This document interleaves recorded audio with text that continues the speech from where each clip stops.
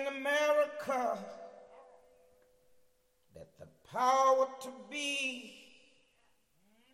the power to become must be the sum of all her parts, not just a few. Yes, I believe that our collective state,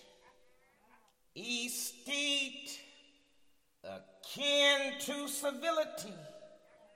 demands of us at this hour that we as the world's superpower, that we that would like to reflect the tenets of democracy, no, not a quote of democracy, not a recital, but the full effect of democracy demands today that we as the collective state, that we all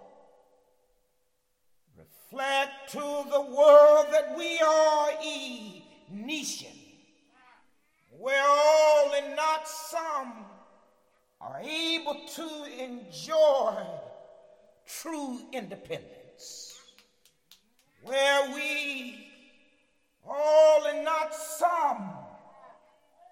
are able to enjoy true equality,